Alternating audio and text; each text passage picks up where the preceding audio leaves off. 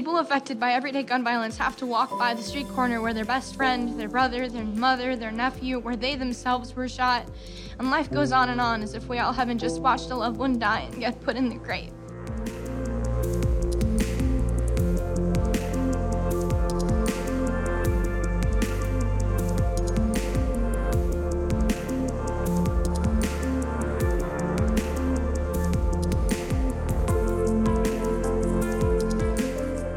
We are at a crossroads.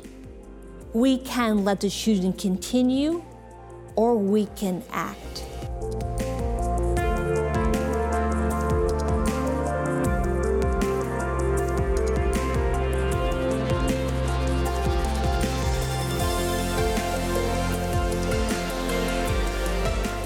Plans to bring back union jobs in manufacturing and create new union jobs in clean energy.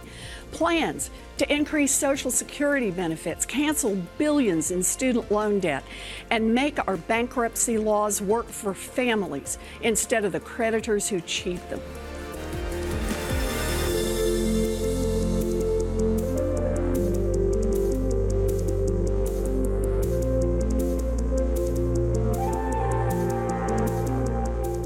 Donald Trump is destroying our country and everything we care about.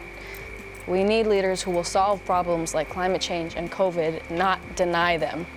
Leaders who will fight against systemic racism and inequality.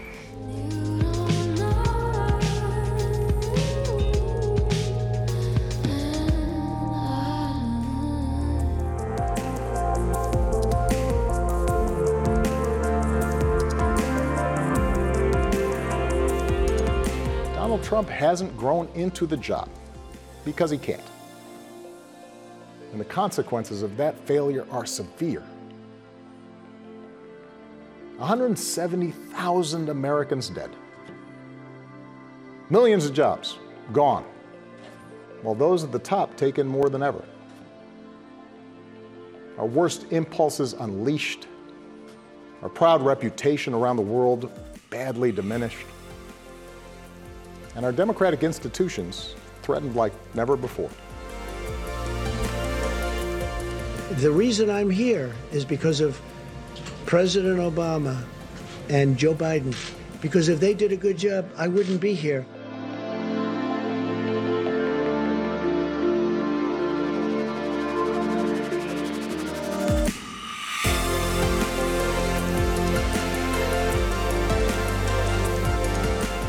My mother instilled in my sister Maya and me the values that would chart the course of our lives. She raised us to be proud, strong Black women, and she raised us to know and be proud of our Indian heritage.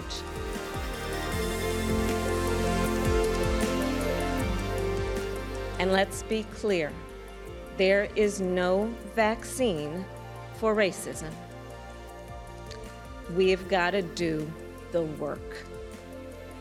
For George Floyd, for Breonna Taylor, for the lives of too many others to name, for our children, and for all of us.